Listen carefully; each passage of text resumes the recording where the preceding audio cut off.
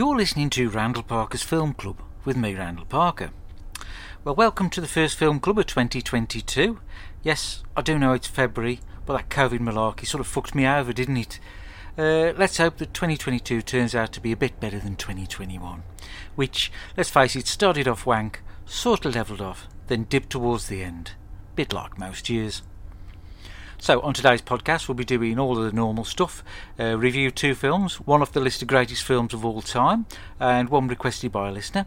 We'll have some emails, a film fact and some of the other little bits and bobs. But firstly, I'd like to apologise for all the confusion a couple of weeks ago with the old COVID thingy, which was a complete waste of both your time and my time. Yeah, right fuck up that was, wasn't it?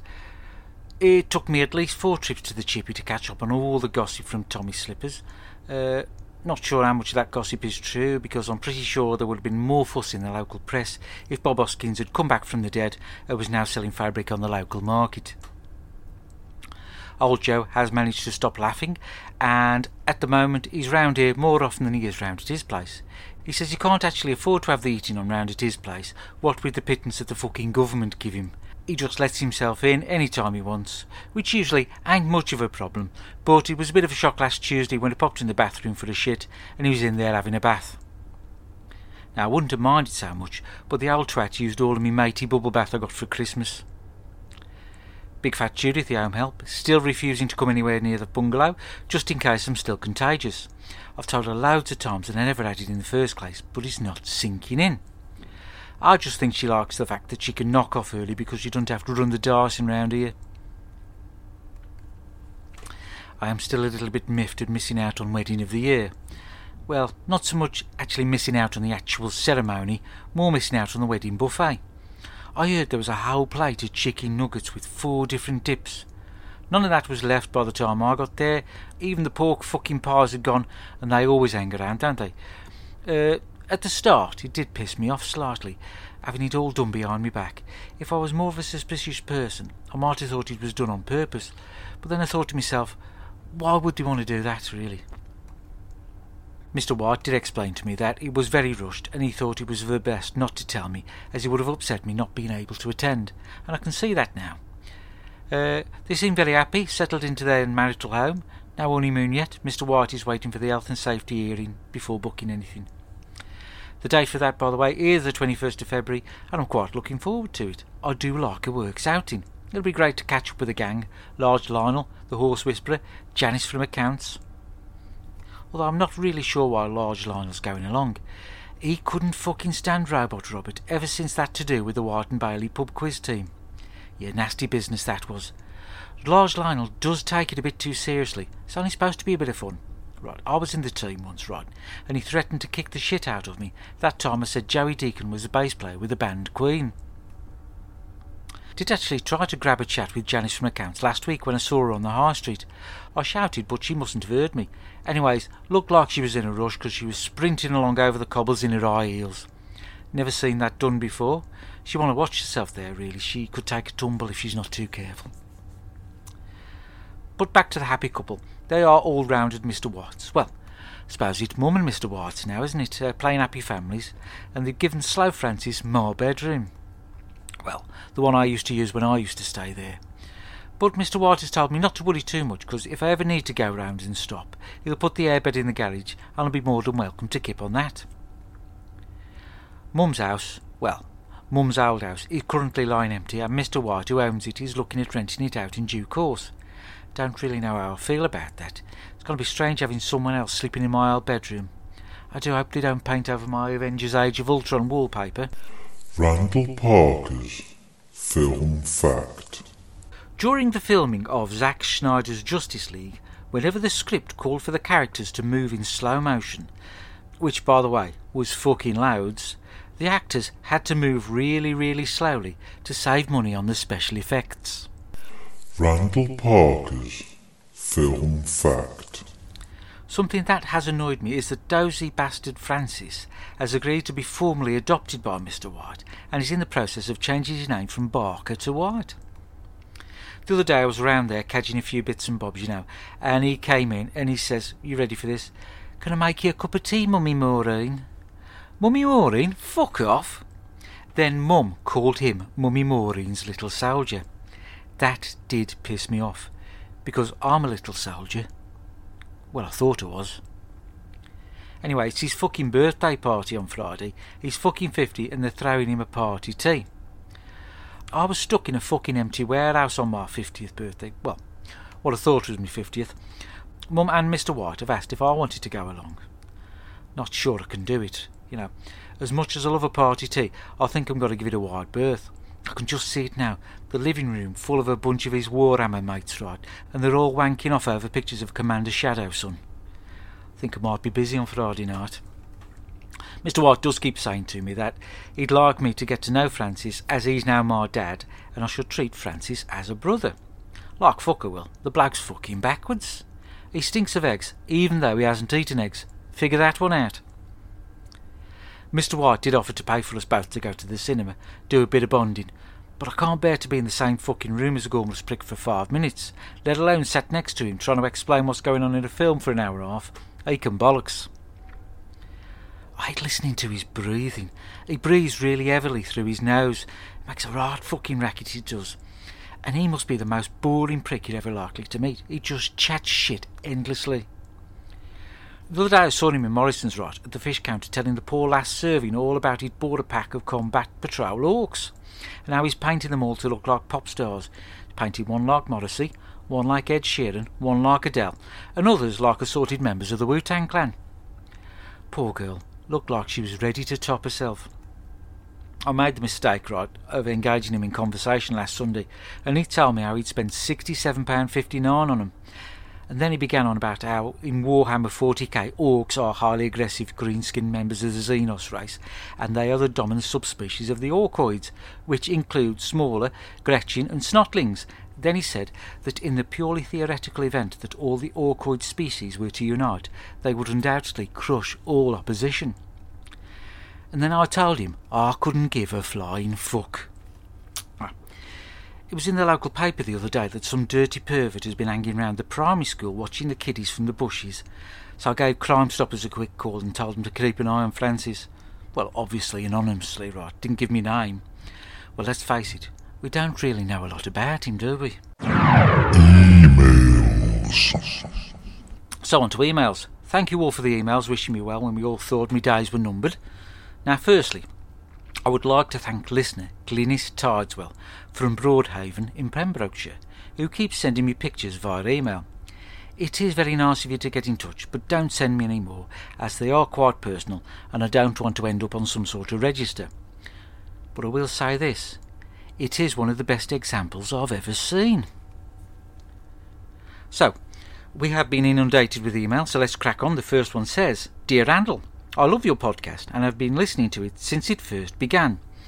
Initially, you used to have a spoiler alert jingle, but that seems to have fallen by the wayside. Is there any reason for this? Many thanks, Carl Cox. Well, thanks for writing in, Carl, and congratulations on being the first Film Club email of the year. No award for that, but you can brag to your pals down your local about that, can't you? So the spoiler alert jingle, right, I found out that it was getting to the point where I'd have to play it so often I was getting piss bored of hearing it, so I've knocked it on the head. Let's face it, this is a film review podcast and I am bound to dip into spoiler territory with my reviews. I'll put a list of the films that I'm reviewing on the podcast description, so if you don't want it spoiled you can just fast forward through the review. It's not rocket science. Use your loaf. Use your loaf. Great saying that is, isn't it? Use your loaf. Fucking love it. Did you know it originates from the First World War, you see, right? When our soldiers were in the trenches and they wanted to check to see if there were any German snipers about, what they'd do, they'd stick a loaf of bread on their bayonets and stick it up above the trench to see if the snipers were there or not. And the snipers, if they were there, right, thinking it was someone's head, would shoot the loaf of bread. There you go, and that's why you call it using your loaf. Banging fact, that ain't it? Another common phrase from World War I is chatting. Right. That one comes about from when soldiers would sit about and they'd pick lice out of their clothes and they'd idly talk to each other about bugger all, and the lice were known as chats. So sitting around talking bollocks whilst you're picking lice off your clothes became known as chatting. As you can tell, I watched a load of shit on the telly when I was self-isolating, didn't I? I hope that's answered your question, Carl, and thank you very much for getting in touch. tell you what, it is fucking lovely to be able to sit back and relax, safe in the knowledge that 87-year-old internet troll Raymond Cress is 6 foot under and full of worms. The next email goes: Dear Randall, imagine this scenario. You are a secret agent, and you are dropped behind enemy lines on a secret mission to assassinate some right nasty bastard. Unfortunately, due to your inexperience and eagerness to complete the mission, you managed to totally fuck it up. You are then captured and tortured. They slowly remove your toenails and file down your teeth to expose the nerves. Then they start to prod about in them, causing you severe pain and mental anguish. Your superior officers worry that, due to your tendency to run off at the mouth, you will crack and tell them all of your secrets. So they decide to launch a mission to rescue you. They build a crack team of 4 movie action stars to bring you safely back home. And when once back on home soil, you will be subject to a highly intense debrief. Which 4 movie action stars would you choose for the mission? Many thanks, Bobby Charlton. That's a fucking great question, that is. Some thoughts gone into that one, Bobby. Now, first up would be Queen of Kung Fu, Cynthia Rothrock. That's nailed on, ain't it? Secondly, I'd have Chuck Norris, then Sylvester Stallone, and Arnie to finish it off. What a crack team that would be.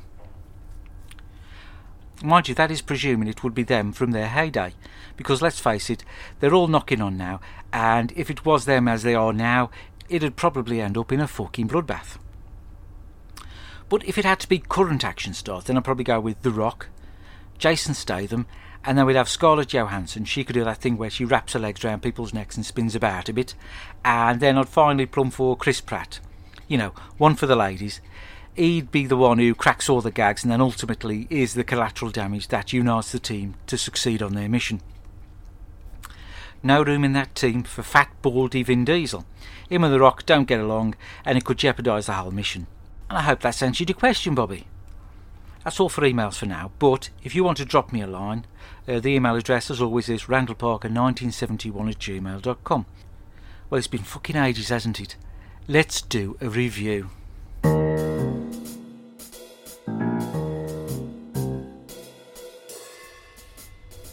So, back to what we do best, film reviews. Later on we'll have a film requested by a listener, but first we're turning our attention to a relatively new film made last year in 2021. Sounds odd that, don't it? 2021 being last year. But it's only just out over here, from France, called Titane, and it's directed by Julia Ducournau. Ducournau? It's something like that anyway. Ding dong.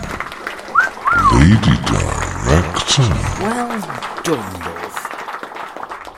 Now, as I said, this one's only been out about a month, so I had to nip off down to the cinema to watch this one. Not the ABC in town, but the one at the university. You know, the Poncy one where they show all that arty shite. To tell you the truth, though, I don't know how they managed to stay open. When I went to see this last weekend, there was just me there and the spotty little lad who sells the ice creams.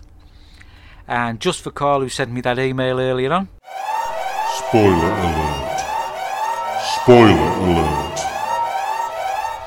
So this one begins with some annoying little shit of a kid called Alexia, and she's in the back of the car and she's kicking her dad's seat, being a right bell end.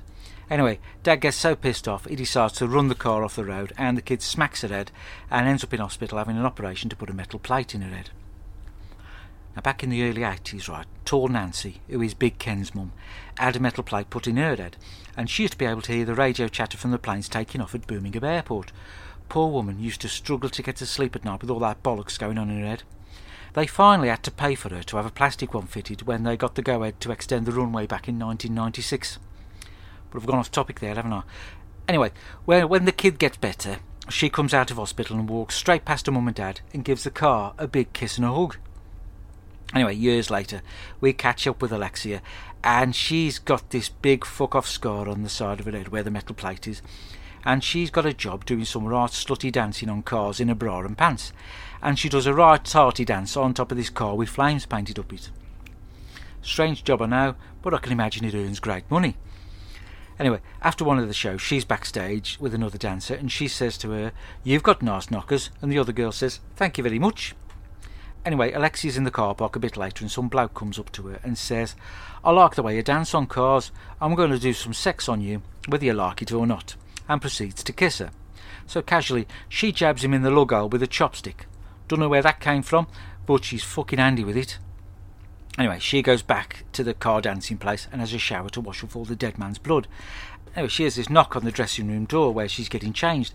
So she goes over to it with her tits and fanny out, and it's the car with the flames up it. And so she climbs in and appears to have it off with the car. And she fucking loves it. Now, this sort of thing is more common than you think. There's a fella down the garages a few years ago who did this, and he had to call a fire engine to cut him free when he got it stuck. Anyway, it turns out Alexia is a serial killer, and she's been going around topping people here, there and everywhere. And she lives at home with her mum and dad, but they don't like each other. After a while, it turns out she's up the duff from shagging the car. Yeah, you heard right. And she tries to get rid of it using the chopstick what she dug in that bloke's head earlier on. Can't be hygienic, that. Anyway, she nips off and murders a gaff full of naked people and decides now would be a fun time to burn her mum and dad's house with them inside it. Well, it's no surprise that she's now wanted for doing all them murders, and she decides it'd be a cracking time to fuck right off. Anyway, when she's at the train station, there are posters of her all about the place saying this woman is a fucking nutter, call the coppers if you see her. So she comes up with a plan to pretend to be a lad who disappeared 10 years ago. But so she can look like him, she straps down her tits, pregnant belly, cuts off all her hair and breaks her nose on the sink in the shitters. Yeah, fucking grim that was. So she goes to the police and pretends to be this lad. Adrian was his name, right, and his dad turns up, takes one look at Alexia and goes, yeah, that's near enough, and goes home with him. Anyway, turns out that Adrian's dad is a teacher for lads who want to be firemen, and Adrian/Alexia just hangs around with all those lads, saying nothing to anyone, and generally being a right moody twat. And all this time, she's getting more and more pregnant and keeps strapping down the tits and gut. Dad, by the way, keeps injecting himself in the arse with this stuff, and you begin to think, is there no one fucking normal in this film? Anyway, Dad calls the mother and she comes to town to visit Adrian/Alexia and finds out that it's not a son, but a big fat pregnant woman with oil leaking from her tits and fanny. But she says, I'm not going to tell anyone, just look after your dad. As time goes on, Alexia keeps getting fatter and fatter, and one day she begins to give her gut a big itchy scratch, and it splits open and she's got a metal belly. And oil starts to leak from her fanny and busters, so she nips along to Fireman Dad and says, I'm called Alexia really, I'm about to shit out a car/baby hybrid, would you give me a hand? He says, yeah, why not? And he helps her crap the baby out, and Alexia drops down dead, because that's what you do when you poo out a car baby apparently. And he's left holding the half-metal human baby, and the film sort of ends there. Now, to describe this film as fucked up would be a slight understatement. I mean, I had no clue what the fuck was going on, or what the fuck it was supposed to mean. It just lost me at the car fucking bit, I can tell you. Now, initially, I thought that the main woman in this was very, very good, but then later I thought to myself, she said about 3 words in the whole film, so I had no way of knowing if she was good or shit. Not like she had to learn any lines or anything, is it? But it is strange. There's just something about this film that got me smiling. Even though it's packed full of people being murdered, a woman shagging a car, a man injecting his arse with drugs, and a woman with oily tits. Ratings-wise, I'm going to put this on a par with Transformers Rise of the Fallen, as there was a car/person thing in that, and I thoroughly enjoyed that as well. That was called Titan. Watch that if you want to see a woman with a broken nose, dressed like a man doing a sexy dance for a load of firemen, then fuck a fire engine.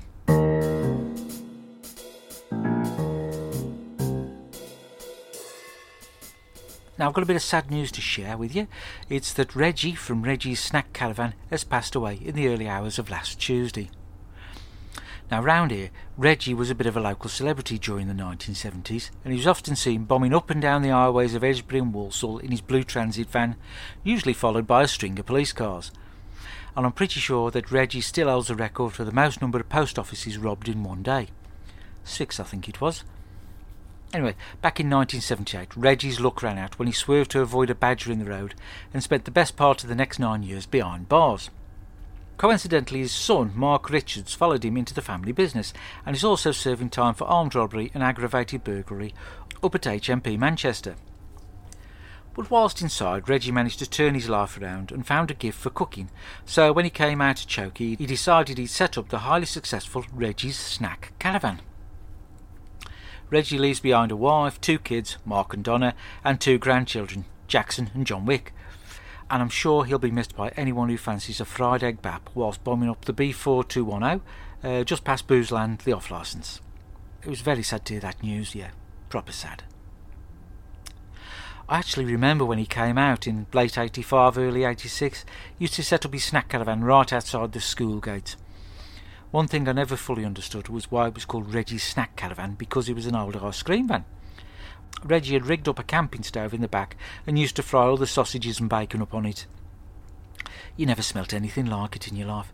I could guarantee, right, you'd come from the all-you-could-eat carvery at the Lamb and Flag, fit to busting. You'd smell his van and you'd want something. Tell you what, his burgers were fucking amazing. Don't know what he did, but I'd never tasted anything like them before. I asked Donna about this the other day, and she said he used to get them off a contact of his in France.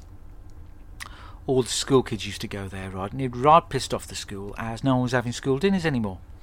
We'd all queue up, and he'd serve someone, and then he'd go, "Next victim, please." And everything was a quid because he was shit at maths. Bacon bap a quid, sausage bap a quid, burger quid. It was a great system. The best thing, though, was whenever someone asked for a sausage and cheese bap, he'd say, "Get on your knees for sausage and cheese." Oh, it was a right laugh. Mind you, it didn't last long at the school gates. The headmaster called the council, who tried to shut him down, stating that his food hygiene wasn't up to scratch. He soon got his permit when they hung the bloke from the council off the flyover bridge by his ankles. Yeah, sad times. Funeral's next Thursday, and Donna's asked to borrow 40 quid for the wreath.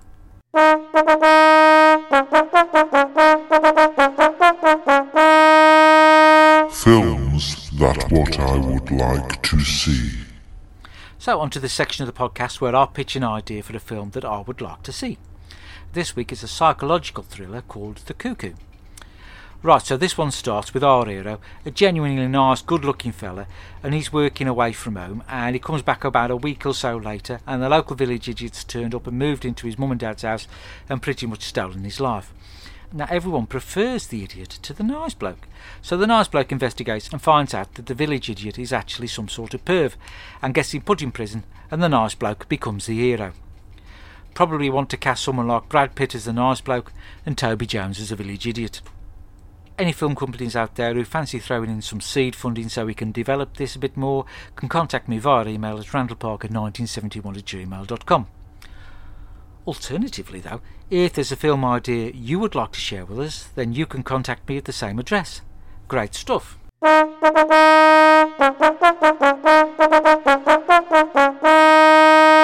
Films that what I would like to see. Now on a film-related subject, Kung Fu Dan from down at the ABC Cinema has been in a bit of trouble recently, but you may already know this if you read the Express and Star a couple of weeks ago. But for those of you who missed out, our Dan has been in a bit of war with the local Asda ever since he was banned from there just before Christmas for taking an unhealthy interest in the lingerie section of the George department. Now basically they told Dan to fuck off and don't come back, and now Dan's tried to turn the tables on Asda by asking everyone who turns up at the cinema for proof of employment, and if you couldn't provide proof or work for Asda, he'd refuse your entry. Now the owner of the ABC Cinema noticed takings were down and told Dan to stop fucking about like a big fanny and get back behind the food counter. Anyway, Dan then decided to do a bit of a protest outside the Asda, and this managed to get a bit of traction in the press, and next week he's going to be appearing on This Morning, but not with Phil and Holly, the other two. I'll just mention this as well. I was doing a bit of shopping last Wednesday, market day, and the local church had a table on the R Street selling raffle tickets. Now it's for the Fix the Roof appeal, and it's being run in conjunction with Party Janet's 24-hour party services. Apparently Party Janet, back when she was Dirty Janet, used to work with Sharon the Vicar, and they thought it'd be nice to team up again, just like the good old days. Now the prize that Party Janet is putting up is for an Easter weekend break in Amsterdam, 4 nights, flights, transfers and accommodation in the Zuidoost region of the city. Sounds exotic, don't it? Not really my bag, but I did buy a book of 5 tickets for the tenner, and it all goes to a good cause, doesn't it? Also, it is quite hard to refuse to buy a book when Sharon the Vicar's got you in headlock and you're struggling to breathe. Randall's Requests. So on to our second review this week, and it's one requested by a listener, Wayne Kerr, and it's one directed by a bloke called Sean Levy from 2002, and it's called Big Fat Liar. Now, the main lad in this is called Jason Shepherd, and he's a right funny fucker, and he's always lying and getting into trouble for it. One day at school he gets into trouble for being an idle twat, and he tries to get out of it by making up a story about how his dad nearly dropped down dead, only to find out that the teacher wasn't right thick and wouldn't fall for that mess of bollocks. Anyway, for some reason, if he can't write a story and hand it in the next day, he'll have to go to school over the summer for being a right dense fucker. He writes the story of his life, and he's fucking proud of it. And whilst he's on his way to school, he gets run over by this big posh car, and the rude fucker who is sat in the back gives him a lift. And it turns out that the rude fucker is a big hotshot Hollywood film producer. Anyway, when he gets to school, he finds that he must have lost the story in the big posh car. The teacher doesn't believe him, and his dad says, "You're a right prick, son. I wish you'd never been born." Well, he don't outright say that, but you could see it in his eyes. Now, the little prick has to go to summer school, and one night after school he goes out with his mate, who happens to be some girl, and they go to the cinema, and they're watching trailers, and there's this trailer for this film called Big Fat Liar, which just so happens to be the story what he dropped in the film producer's car. Pissed off by this, he decides that it would be a great idea to get the film producer to tell his dad that he wrote the film and prove that this once he wasn't a lying bastard. So his mum and dad are conveniently going on holiday, and they're leaving him at home, so he decides that he's going to travel halfway across America, confront the producer and get him to phone up his dad. So he sets off, taking his girl mate, whose parents have also left her alone and fucked off on holiday. Does this happen a lot in America? Let's go on holiday, fuck the kids, leave them at home, I'm sure they'll be fine and dandy. Anyway, once in Hollywood, right, they track down the producer, and Jason goes to see him and asks him, "Could you call me dad up?" And the producer says, "Fuck right off." So the two kids decide to wreak havoc on the producer using tactics taken straight out of his shit Home Alone sequel, but with any humour taken out. They find out where he lives and put some dye in his swimming pool, and he turns blue, then glue his phone into his ear, they fuck up his car and cause him to have a crash, and he's not happy. Now, the producer's boss don't like him, right, and he says the film has to start shooting tomorrow, and if you fuck up, you get in the fucking sack. So the kids and a bunch of other people who hate the producer gang up and fuck him over. Right, for some reason, right, the kids' mum and dad turn up, and there's this big showdown on top of this building, and the producer shouts to the kid, "Of course I nicked your fucking story, and I'm not going to tell anyone, you're a little prick." But what the Hollywood producer didn't know is that the whole of fucking Hollywood sees this happen, and it all comes out in the wash, and the kid's dad says, "You're not a prick anymore," and everyone's happy. Well, not everyone, but you catch me drift. Now, this did actually happen to Glass-eyed Duncan, the landlord of the Dog and Partridge, who claims to have come up with the idea for arm wrestling classic Over the Top. He says Sylvester Stallone stole the idea from him when he was behind him in the fag counter at the local Quick Save. He did threaten to sue the film company, but claims Stallone threw a brick through the window of the main bar and he was too scared to take it any further. Ratings-wise, I'm going to put this on a par with something like, I don't know, Gargling Red Hot Piss. That was Big Fat Liar. Watch that if you want to see the reason why you don't hear from Malcolm in the Middle anymore. Randall's requests. Now, I did ask Big Ken if he'd knock me up a jingle at the start of the show, wishing you all a Happy New Year. But when I turned up at his house with a big Montero, he told me to take it and shove it where a monkey shoves its nuts. I think he meant up my arsehole. Apparently he's in a bit of a sulk because I won't let him sing another song. You know, like I did at Christmas. I told him there's no way I'm having any more of that nonsense on here, even though we had a few emails complimenting him on his singing, which has left me in a bit of a pickle. I wanted to do a new section of the podcast in a few weeks, but he won't make me a jingle, so that's fucked that idea, and it was a fucking corker. Randall recommends. So on to Randall's recommends this week. I've got a couple of questions for you. Do you like football films? Do you like zombie films? Well, how about this then? Goal of the Dead. There's no real plot to speak of, but it's zombies at a football match. What's not to like? It's a fucking treat. Get it watched. Randall recommends. Well, thank you so much for joining me. It's really good to get back into the flow of things. Nice to know that the old magic is still there. Seems ages since we last did one of these, isn't it? And I'm so glad you could join me. If you wish to drop me an email, or request a film for me to review, or just say hello, then why not get in touch with me here at Film Club? The email address, as always, is randallparker1971@gmail.com. I really would love to hear from you. Ta-ra for a bit.